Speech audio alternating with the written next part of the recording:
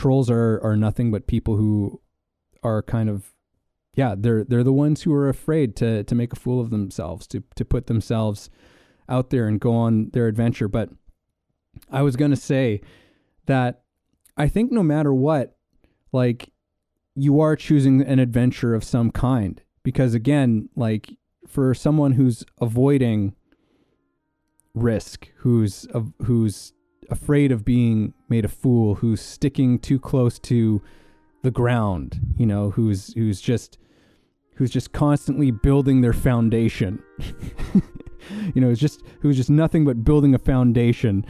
And there's eventually a point where that's going to show them that their foolishness. Mm-hmm. Right.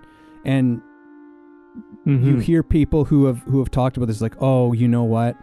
I wish I had, you know, done these things in my life, but I was too afraid.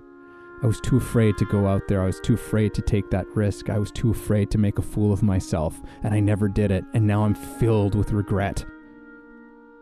What a fool I was in trying to not be a fool.